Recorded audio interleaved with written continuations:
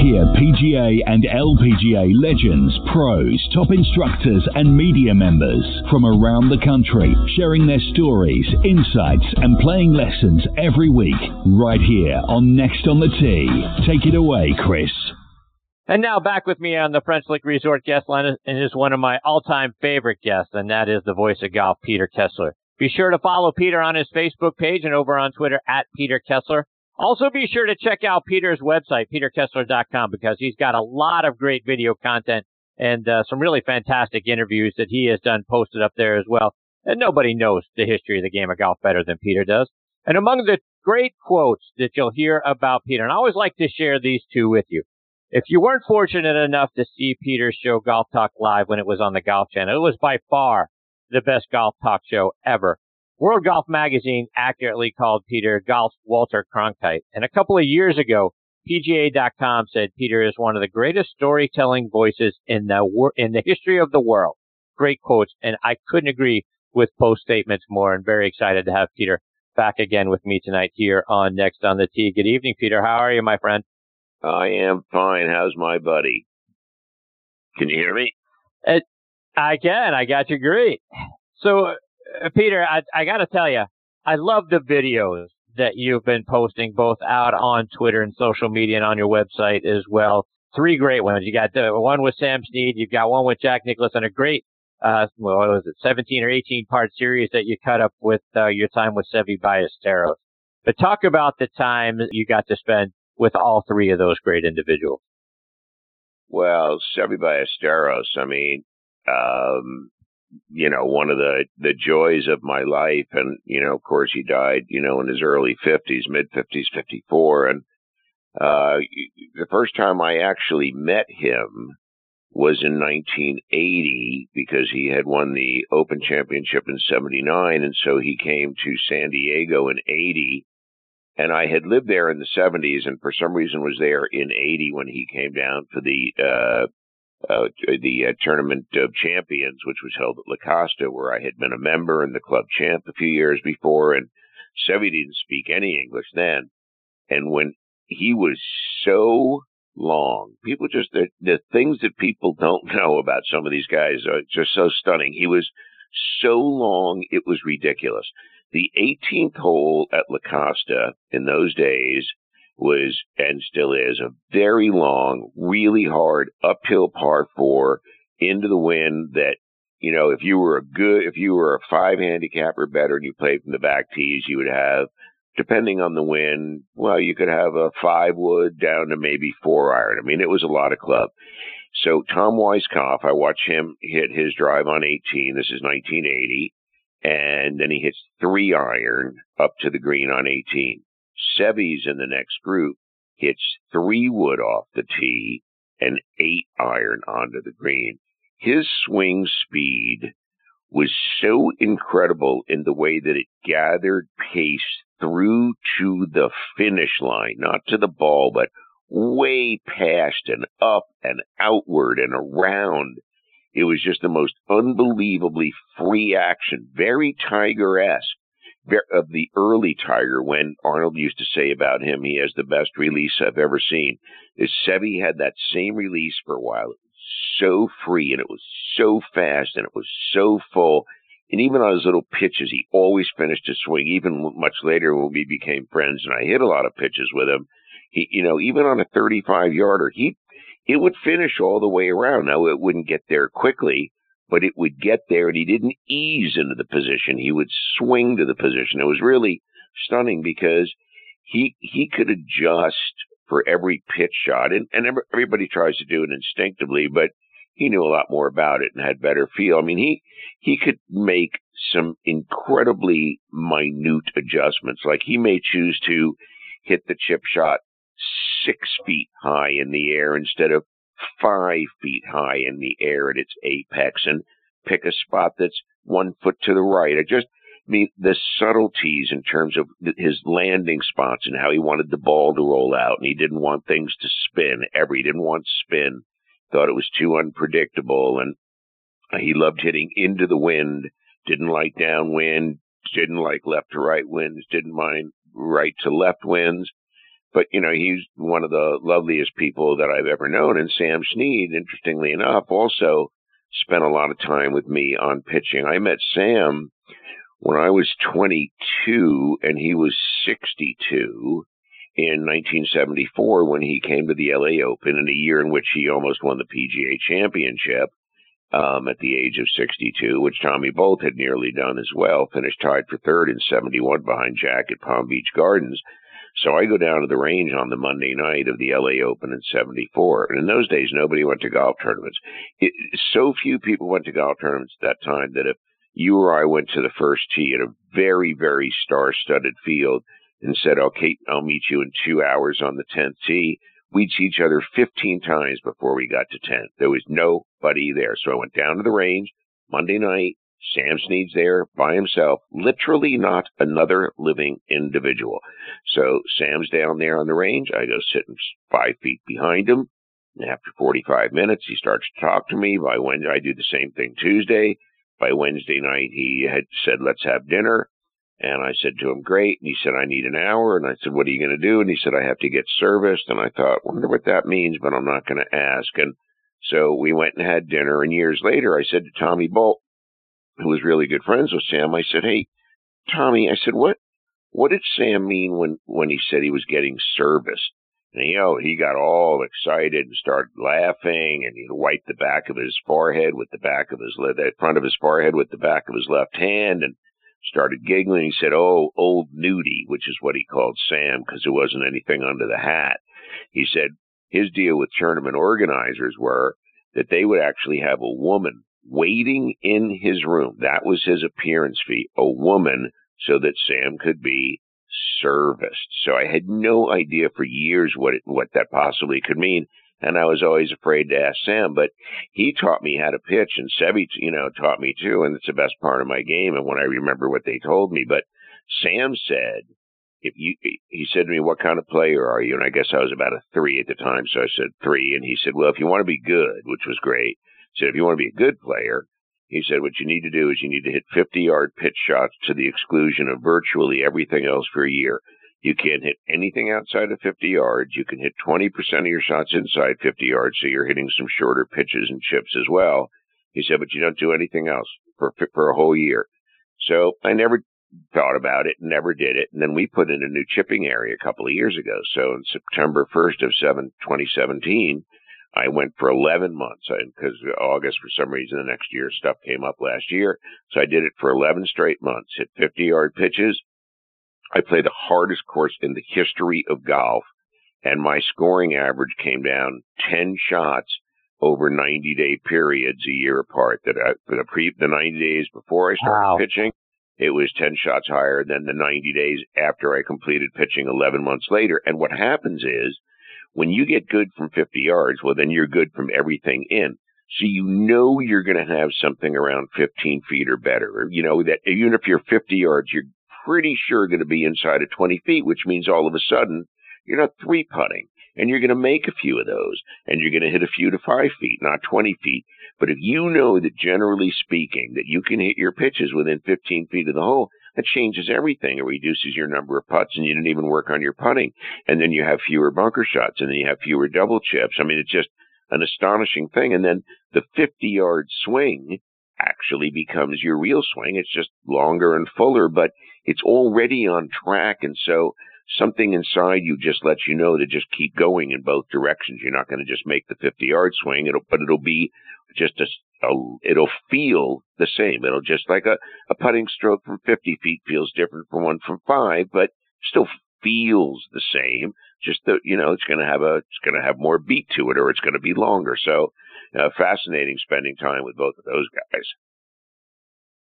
And Peter, to your point about 1980 and with Seve Ballesteros, when I was watching some of the conversation, he talked about his Masters victory in 1980, and people may not remember that being his first one, but it was a 4-stroke victory over Gibby Gilbert and Jack Newton. He had a 7-stroke lead going into the final round, a 10-stroke lead going into the second 9 that nearly almost evaporated because he bogeyed 10, he doubled 12, and another bogey on 13. Talk about what he shared with you about that day and about that Masters event. Well, I mean, my strongest memory of that is that I had moved with my wife, Janet, on our 1-year anniversary in June of 78 to London. And so I started going to the major championships. Unfortunately, I missed Jack in 78 right after we moved and had to watch it on TV from London, but I didn't make that mistake again. And, but in 1980, I was in, London, and you couldn't get the Masters on television then.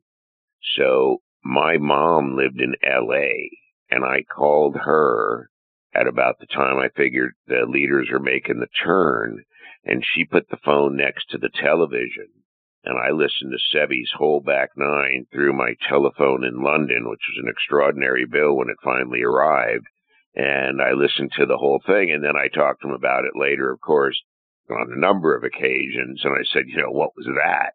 And, it sometimes, he said, what you would say? He said, he said, I don't know what happened. He said, I just don't know what happened. He said, it's such a big lead.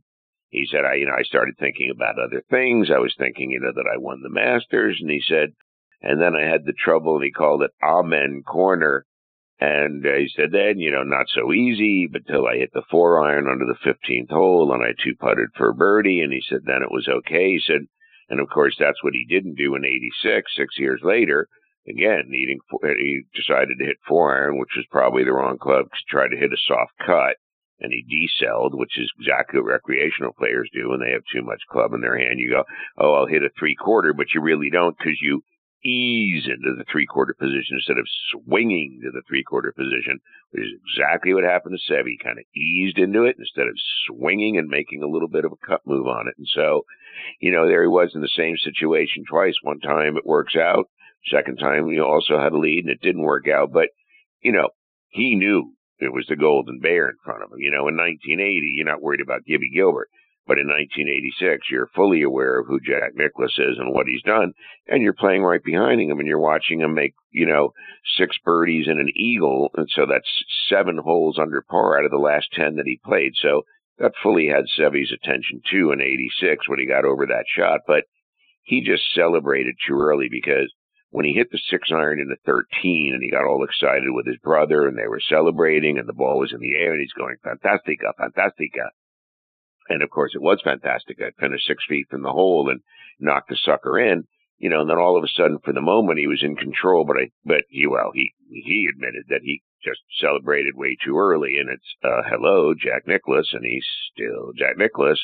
Doesn't matter what happened last year. Right now, he's Jack Nicklaus at the Masters playing Jack Nicklaus kind of golf. So, that was in Seve's brain, too. So, to your point, was Nicklaus in his head at that point? Because as I was talking to Ben Wright earlier in the show, the roars start to go up. And the next thing you know, to your point, Jack Nicklaus is now Jack Nicklaus of 1975, not Jack Nicklaus of 1985. And things start to steamroll, and the crowd starts getting behind him, and the roar starts getting louder. So does that get in his head at that point? Ben Wright was saying that he thought that Seve rushed that shot because he wanted to get hit that shot over with before the next roar came up. I don't know. Was that in his head, do you think? Well, no. He had quite to the contrary. He had to wait a really long time to play the shot.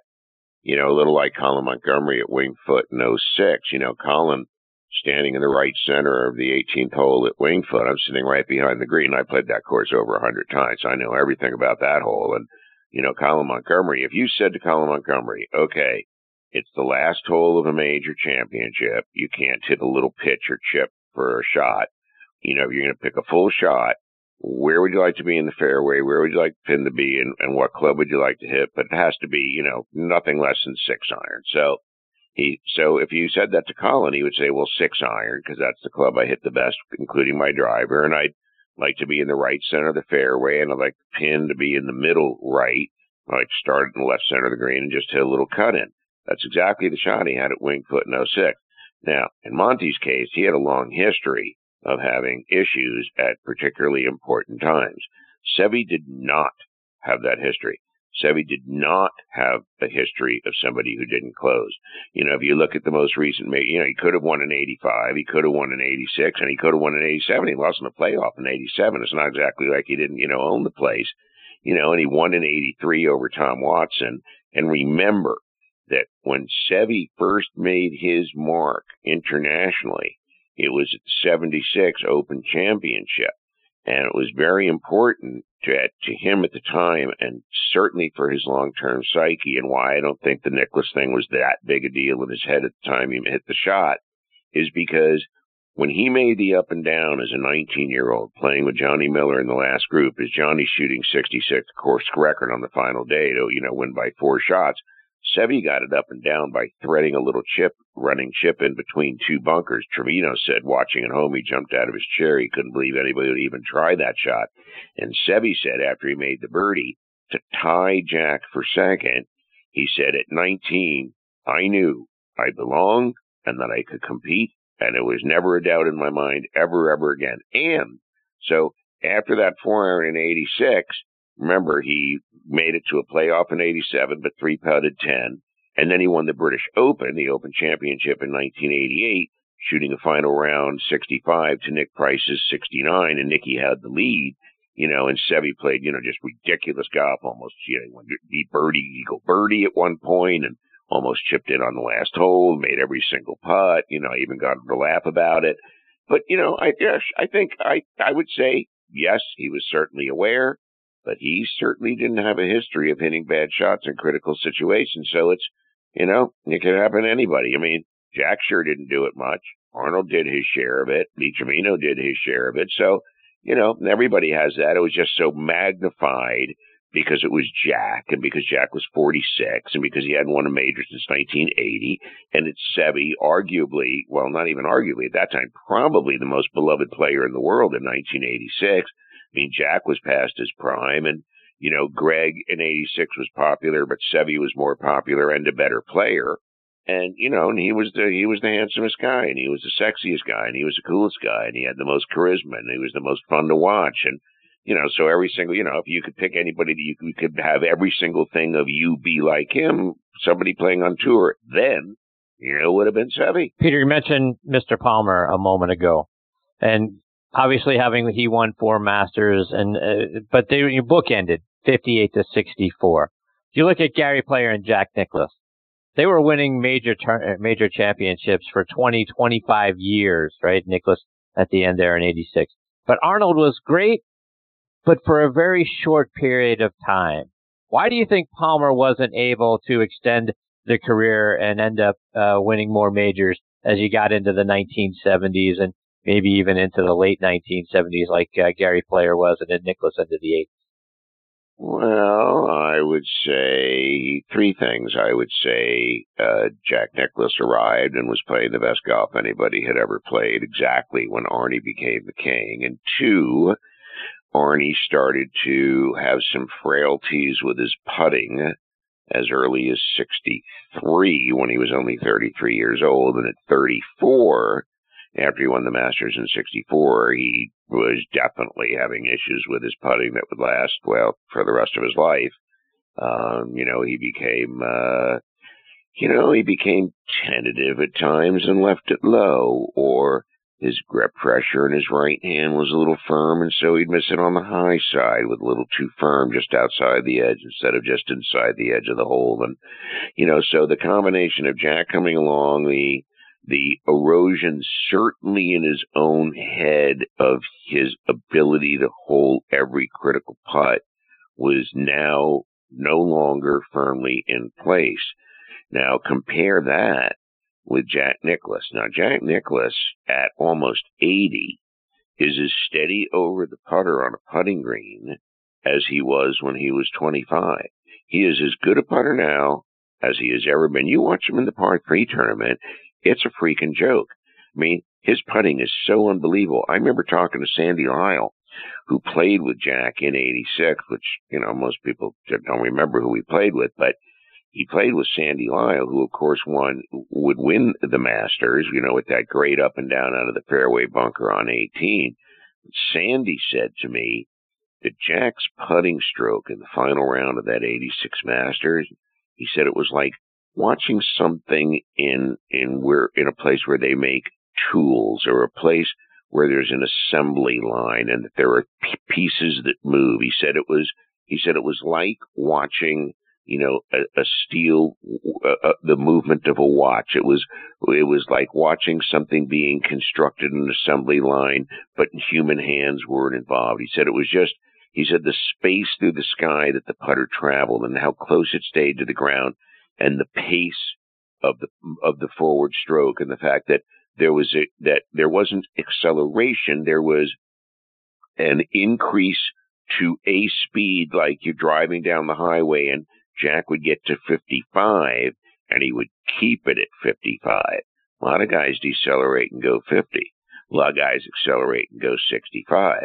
Well, if you go 65, you're going to miss it on the high side and long. And if you go 50 instead of 55, you're going to miss it on the low side. And if you miss it on the low side on fast greens, that means as the ball is dying, it's dying away from as opposed to towards the hole. When your putt is dying the last few feet, you want it dying towards the cup from the high side, not from the cup falling away from you. Now it's 3 feet, now it's 4 feet, now it's 5 feet. So all of a sudden Arnold had some of that going on too. So so Jack had a stroke, that, is really, a once in a lifetime kind of thing. I mean, Jones felt that he lost his putting at the first round of the Masters. Now, he had retired from competition 4 years earlier, but on the second hole he played on the first day of the first Masters, he went, uh-oh, guess who lost his putting touch? And never got it back again. Gary Player got to keep his. Tommy Bolt could still putt in his 90s. Jack can still putt and he's almost 80. Gary Player definitely, Gary Player putt as good today as the day that I met him, and the day before, then 25 years before that. But Arnold lost his stroke. A lot of guys lost their stroke at 34. Tom Watson, had trouble at 34. Sam started having trouble at that age. Hogan lasted longer. People accused him of having trouble, but the trouble was later. It wasn't early. It was later when it didn't count. You don't win 9 majors if you're not a great putter. You don't win 3 majors out of 3 majors played in a calendar year if you're not a great putter from 5 feet. It meant he was making everything. That means you're lagging everything right up to the edge of the hole and leaving yourself nothing, which defines Jack Nicklaus's putting. The great thing about Jack was that no matter how long the putt he left himself, he never left himself like another one. There was never a second putt. It was always just to tap it into the hole. There was not a lot of strenuous stuff, except at U.S. Opens where you might have to hit a chip or a bunker shot, or you couldn't leave the putt stone dead because of the slope that it was on. So he had a lot of 5-footers, and that's how people who grew up with him remember him as, being locked in over a 5-footer, really steady. And we found out later that what he was thinking was that the reason he stayed over it so damn long was he was waiting until he agreed with himself that he was now going to find no possible way to miss the putt, that there was nothing he could do that could cause him to miss. Once he knew that for sure it was going in, then he would make the stroke. He and Weiskopf partnered in the Ryder Cup one year. They're playing a best ball match, so either ball can play. So Weiskopf's got 10 feet. Jack's got 15 feet on the same line. So Tom says, do you want me to move my mark? So Jack said, no, just pick your mark up. And Tom said, what do you mean? And Jack said, just pick your mark up. And Tom said, well, what do you mean? And Jack said, rack your cue. I've got this. And Tom said, but you're 15 feet. I'm closer. Jack said, there's no possible way I could miss this putt. Jack knocks in the 15-footer. One day I said to Jack, so how many greens did you hit in your prime? And he goes, well, I did 16. He said, so I didn't really ever work on my short game because I knew I was only going to have 2 chips. And for sure, I knew I could chip him to 10 feet. And obviously, I'm never going to miss one of those. So, what would I be doing missing a 10-footer? I sat down with him one day and we could only think of 2 putts, 2 between us that he missed in his whole career. Well, okay, 3 that mattered. One in 1960 in the last round of the U.S. Open. One at Pebble Beach where he thought the second putt broke towards the ocean on 18 and he had a chance to perhaps go into a tie, but ended up 3-putting. And then the putt that he missed against Watson on the 71st hole at Turnberry, a 5-footer for birdie, and Watson made a putt of similar length. And then, of course, they both birdied the last hole, and Watson birdied 3 of the last 4, and Jack had a lead going into the last 4 holes. So Jack kept his stroke. Watson lost his, not too long after he lost to Seve in 84 at the Open Championship. So it all goes back to the root of the initial question, which was, fear of Jack, and I say, yeah, not really. He thought he belonged with Jack in 76. He wouldn't have had any reason to change his mind in 86 because he'd already won 4 major championships by then, and was already the most successful player in the history of the European Tour by then. So, Peter, to that end, as we start to look ahead to this year's Masters, and Tiger has now become the odds-on favorite to win it. But I have a moment of pause, speaking of putting, because he's missing a fair number of those 4 and 5 footers. We just saw it this past weekend in the match play. Your thoughts about Tiger? Is he the odds-on favorite to win it in your mind? Because I think you got to be a great putter at Augusta National. I wouldn't even really have him on the list, other than the fact that, for some reason, for he and Phil, they seem to be able to not play particularly inspired golf and seem to get around that golf course somehow. I played that golf course. I don't even see how that's possible. I mean, I'm not Phil or Tiger, but I mean, I just, you see some of the spots when you play there where you go, he got it up and down from here. He hit the green from here. He got it 10 feet from here. He made a putt from here. I mean, it's just like you just can't believe it. So, so Tiger can slop it around a little bit, but, slop means, but I'm putting like a genius. You can't slop and then not putt good because then you end up with slop. Slop plus genius putting equals a good score. Plus sloppy putt, sloppy plus sloppy putting is nothing good. So I mean, based on recent form, I certainly am not impressed. I mean, it is still the person Tiger Woods. It's just not the player Tiger Woods. And so, it's easy to get the two confused. I think he looks a little stiff. I don't think he looks particularly comfortable. I do really like his golf swing. I really, really like his golf swing. And I don't see, and I don't believe for 2 seconds that putting bad last week means putting bad next week or vice versa, unless you're Tiger in his prime, and unless you're Jack Nicklaus in his prime, unless you're Arnold Palmer 58 to 64. I mean, to define yourself as a great player, you have to do 2 things. You have to win a whole bunch of major championships, and you have to be in contention to win a bunch of major championships. From 1970 through 1980, Jack played in 44, 39 top 10s, 10 wins, 8 seconds. That's what you call being there. That's what you call closing, 10 out of 44. And Tiger did something similar over a time period of 1997 through 2008, showing up, closing. So now he's showing up a little bit. He's definitely not closing. The Tour Championship was a wow that he won. It's been 11 years. It'll be 11 years now since he won a major championship. So odds-on favorite. First of all, the whole idea of trying to guess who's going to win golf tournament is so hilarious to me. It's not 2 teams. It's good, for goodness gracious, it's 100 people playing. 4 guys in the field that nobody, including their own mothers, ever heard of, are going to shoot the 4 best rounds they ever had in their life. And sometimes that's good enough to beat everybody in the field. Ben Curtis at the Open Championship. Charlie Cootie at the Masters Championship. You just don't know. There's no advance information. Rory McIlroy could be the favorite at the golf tournament, stand on the second tee at Augusta National, decide to hit a hard cut down the left center, hit a snap hook. You hit snap hook it off the second tee at Augusta National. That's an 8.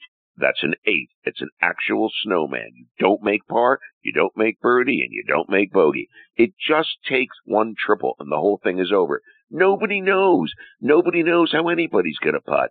Nobody knows how anybody's going to feel when you wake up in the morning. Do your fingers feel fatter today? Do the grips feel different today? Does your tempo feel off today? Do you feel a little off from because of something you might have eaten last night? Is something creeping into your mind that shouldn't be? We don't know any of those things. That's why they play. It's not the Super Bowl where you say, okay, Tom Brady, and he's this age, but he's really had a great season, and the other teams could be intimidated. And this quarterback's, maybe a good young quarterback, but he's never been in the Super Bowl before. So I like Tom Brady's chances in the New England Patriots, and they've already won 5. You can at least have a discussion. When there's 100 people as opposed to 2 teams, that means 100 people can win the tournament. Now, there's only 5 to 10 realistic, serious contenders that we expect to be there on Sunday. But somebody who's never done it will do it. Charles Schwartzel birdied the last 4 holes. I never knew who he was before, and I know more about golf than anybody in the history of the world. Guy birdies the last 4 holes. You just don't know. So favorite, prohibitive favorite, oh, stop already. Can we just watch the thing? Why can't it be like a movie?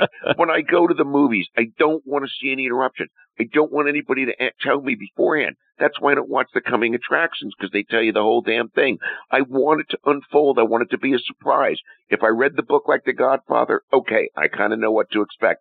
I don't know what to expect next week, and I don't care what happens. I just want it to be great. I just want it to be fun. I'm not going to root for anybody in particular. I just want it to be a great golf tournament. If Tiger plays great, fantastic. Odds-on favorite, my eye. There's no such thing as any of that. There's like 10 or 15 guys that you can bet on, and if you can only bet on one of them per year in your pool, there's absolutely no way of trying to figure out how to do the thing, because there's no great players who are in contention, who can close major championships with regularity that we can count on, because nobody's good enough.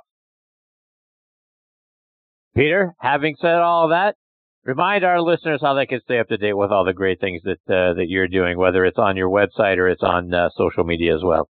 I have no idea what I'm going to do next. I mean, I got all kinds of stuff up on Twitter. I have comedy on Twitter. I have essays on Twitter. I have Twitter sniper stuff. I have me singing songs. I have me doing parodies. I have me writing and singing master songs. All of them on key. All of them cool. Serious commentary. All kinds of stuff from the greatest library in the history of golf, created by me. All of that stuff is online. All of that stuff, really, social media is the place to go. Check out my Twitter account. If you like really good content, and you want it 90-second chunks because everybody just needs it to be brief now, that's what I made for you. And every second of the 90 seconds is absolutely delicious. So check out my stuff. Nobody else knows how to do it, and there's everything you could possibly think of, from people crying during interviews, to people hysterical, to comedy, to everything you can possibly imagine. Just go check out my stuff on Twitter. Look at my stuff at peterkessler.com. It's the best stuff around. I'm working my way back in the middle of the deal.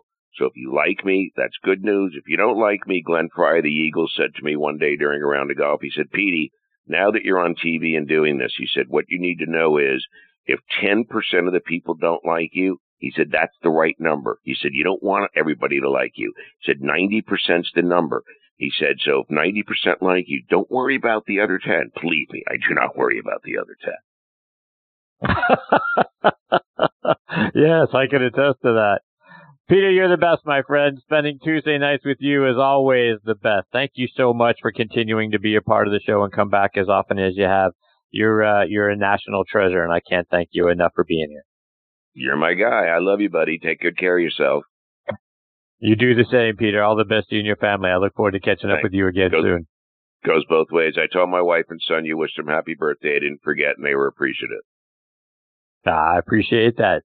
Take care, my friend. We'll catch up soon. Thank you. See you, Peter. That is the great Peter Kessler. Again, peterkessler.com, at Peter Kessler on Twitter. It just doesn't get any better. And he's right. The content, the videos, the things that he is doing, absolutely spectacular.